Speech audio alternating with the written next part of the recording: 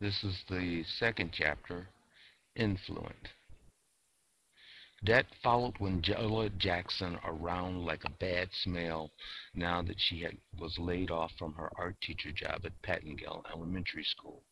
A little work here and there kept the debt from stinking up the room, but the clothes were getting thin, and her car was barely casting a shadow. She sat in the cool at Alvin's Deli with the other MFAs, Masters of Fine Arts, and discussed their fate. Amongst the general grumbling and threats of suicide, someone mentioned that the city of Detroit was hiring and that they were looking for women. The pay was supposed to be good, but you had to know your way around tools pretty well. Anyway, it was a thought that drifted in, then out the door, down Cass Avenue, then up Duffield and Woodward, where it hung out at the pawn shop on Detroit's Main Street. There the thought waited for her after she pawned her favorite Gibson and stepped from the store to stare towards downtown.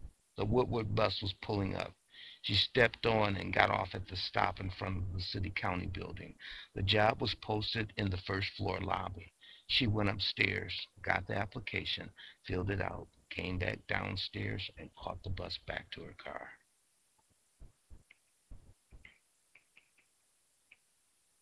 2 months later, she sat in a hallway waiting for her interview, feeling depressed. "You can't possibly be going to the interview like that," wailed her friend lady that morning. "You are not going out to a business meeting. Take that great stuff off. This is the city of Detroit, and looking like you just come from a funeral just isn't going to cut it. You have to make an impression. You're supposed to look sharp." Lady dragged Wendella to her own well-appointed closet and began rearranging her while she stood there, musing like the pale maiden betrothed to the volcano. 7 years of college, and she was trying to go to a shit plant to dance with a shovel. This was nothing to get dressed up for. "Lady, do I need money this bad?" Lady paused from her dresser's frenzy. "Well, the way I figure it, in about 2 months, you may as well go and live in the pawn shop because practically everything you own is going to be down there. You call the pawnbroker Stevie. Wendella, you on a first name basis with him. Look, take this job till you can get straight, girl.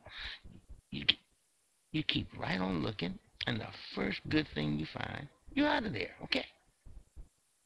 She sagged a little bit more. "Okay, woman, do your worst." Lady put on a few more touches and stepped back for a look. "This is a shame." Wendella snapped out of her funk with a hint of worry in her voice. "What, lady? What?"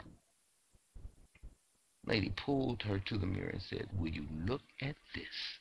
Wendella looked into the mirror.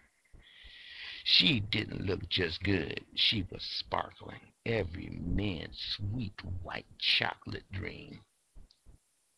"This just isn't right," said Lady. "Here you are, a beer-swilling, trash-talking, hard-living heifer, and you got the nerve to clean up like this." There she stood. Long brown hair swirled about her shoulders, framing her delicate features, makeup on every part of her you could see, and a dress that hinted at everything you couldn't. Wendella Jackson, 26-year-old, down-and-out former track rat and MFA, was now a fresh-faced 20-year-old, sleek and striking with a hint of innocence. "I look like a high-class call girl." "Well," Lady said, you know what they say about getting a job. You know what they want. You're just dickering on the price. It's going to be all right. You wait and see." Lady paused. Something was wrong. Then she saw Wendella's shoes. "What the hell are those?" she said, pointing down at her comfortable loafers. "You're not auditioning for Miss Brooks. Take those damn things off. Just give them to me, and let me drive a stake through their souls." She couldn't afford parking, so she parked out near the freeway and started walking to the city-county building down Woodward. A door-nailed man walking into the Palms Theater when he looked back at her. A bus driver sat slack-jawed, while his sandwich dripped mustard down the front of his shirt. At first the glances were uncomfortable, but she was a horsewoman.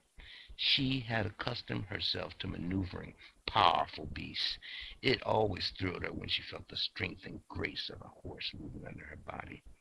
God, in his infinite wisdom, had given her national velvet in the middle of downtown Detroit, and she sure as hell was going to put it through its paces. Besides that, it wasn't hers. As soon as she got back home, it was going down the drain or onto a hook in Lady's closet. By the time she reached the city county building, she had done more damage than the four horsemen of the apocalypse. It was then that she felt her old despair as she took the elevator up to the interview rooms. Now the looks and smiles just bounced off of her. She felt uneasy with a sense that she was giving in and that sitting here, was in some way an act of betrayal to all the striving she had ever done. This is crazy, she thought. I'm dressed up like God's gift to mankind so I can prove that I can handle crap. I've been taking crap all my life. She wanted to pull her hair back up, wipe the paint off her face, and get into some comfortable clothes. Had she been Superman, this is the point where she would have leaped into a telephone booth and emerged as her alter ego. But the clerk was calling her name and making his way towards her. Even Superman would have to gut it out, blue tights and all. Just pull yourself together, she thought. Do this and get the hell out of here. She was taken to an office where a small black man sat. He stood up, shook her hand, and introduced himself as John Polk from the Detroit wastewater treatment plant. Wendella took his hand and demurely sat in her chair and quietly answered questions. The interviewer from the plant probed her past with guiding questions that allowed him to elicit answers from her that proved she was qualified for the job. She did nothing but follow his lead. Anything he needed to know, she would tell him, just to get it over with. Finally, John Polk stood and thanked her for coming and assured her that the interview had gone well and that more than likely he would probably be seeing her at the plant. Wendella thanked him and drifted from the room to the nearest lavatory, where she washed her face, pulled back her hair, put on tennis shoes. From a bag, she pulled a small airline whiskey bottle and downed it while looking in the mirror. Fuck it, she said. Just fuck this shit. That afternoon, Polk stood in front of the mirror in his office and smiled. It had been a very successful day. He had carefully ensured the promotions of those he wished to see move up and stop those whom he had not. This system was made for him. The test for advancement only counted for 60% of the grade. The other 40% had to be gleaned through the personal interview, which he gave, and it took 70% to pass. Wastewater treatment was not about test taking, and it took the city bureaucracy a while to figure that out. No more educated idiots with bullshit degrees and bogus certificates. Plus, the deserving people in Glitter City now had a chance to move up, even if they had no particular education and could only dredge 30% out of the test. He was there to ensure that. Well, at least he was there to ensure the chance. This was not, however, a regular chance. This was a Glitter City chance. Something akin to a prayer's chance in hell, but with the brimstone replaced by caca. No one normal, or as high placed, knew more arcane information about the plant than Polk. Furthermore, the questions he asked and their relevance to the jobs were beyond the abilities of the average civil servant to question. He had it all his own way. The hopefuls from the plant dutifully trooped in front of him one by one. He asked questions about the bubbler system on the secondary reactors to those who had never been anywhere but in the vacuum filters, then asked someone from secondary about the recirculation air temperatures on an incinerator. His favorite question, and the one that put him high in the pantheon of Glitter City villains and earned him the moniker Prince of Darkness, was, what are the Davis Gates? It had taken him weeks to come up with this one. There was always some smartass who just seemed to know everything, but no one could know the answer to this one. Even the people who work with the Davis Gates wouldn't know the answer because no one but he and some long dead retirees knew they had once been called that. Even after the question was widely circulated in the plant, no one could come up with the answer. It had become the riddle of the Sphinx. Polk loved to look at their faces as they waited for the dreaded question. If they were just on the line, he would throw them easy questions about where they worked and let them get close to passing. Then, bang! The Davis gates, and they sank faster than the Titanic. If they were sharper, he would bear down on them and push them right to the line of passing or failing, then deliver his coup de grace. Some would be tempted to compare John Polk to the Marquis de Sade. This would be unfair, since the Marquis did not really have the power to change a person's life in 20 minutes. Polk was a professional. The Marquis was a gifted amateur. Not all suffered, however. Someone had to run the plant, and enough got through to keep the place going. A case in point was Wendella Jackson. Many people would have looked past her qualifications. She had an MFA, had taught children, had worked on horse tracks all her life. He had looked into those wide, set brown eyes with that hair flowing about her face and saw potential. He knew from her lithe and taut body that she could handle the work, and her docile attitude almost guaranteed that she would be amenable to training. No, it was not a bad afternoon at all for John Polk. He studied himself in the mirror, looking for the look. He could not describe it, but he knew when he had it. This look was what he always wanted. It said that he was powerful and was someone who must be taken into account. None of that flashy, trashy nigger stuff, but a clean, pared down look. Gray jacket, striped tie, and black slacks with no more ornamentation than a simple wedding ring. He stared and then smiled. The smile spread across his face. That was the final touch. "I don't know. That smile," Poet commented to Moses as Polk walked past him in the lunchroom. "You ever notice that you don't smile back at that man? It ain't a normal type of smile. It's got no warmth." Moses looked at him casually. "It's not a smile, Poet. You ever seen a baboon smile? That ain't a smile either. It's a primate threat display. See, animals are about the only animals that show their teeth. Humans are about the only animals that show their teeth as a sign of friendliness. It works only, however, with other humans. A dog shows his teeth, and we back away. It's not about friendship.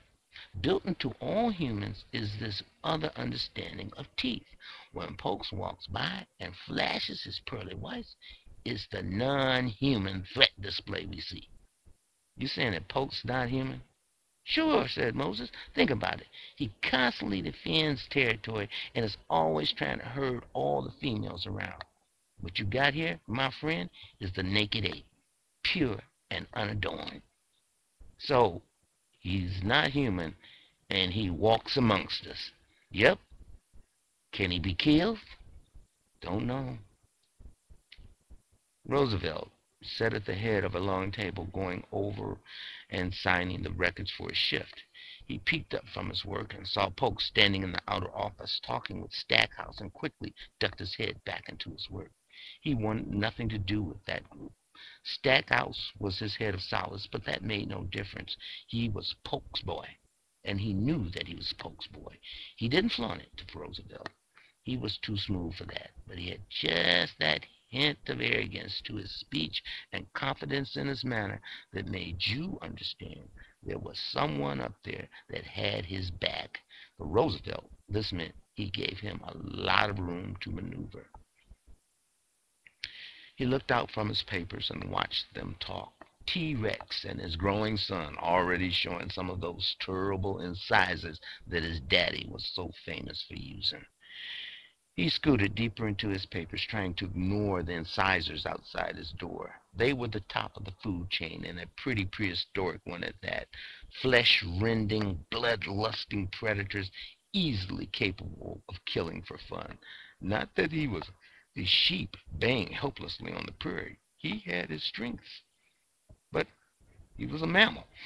a warm-blooded thing, and next to their boat, comparatively small.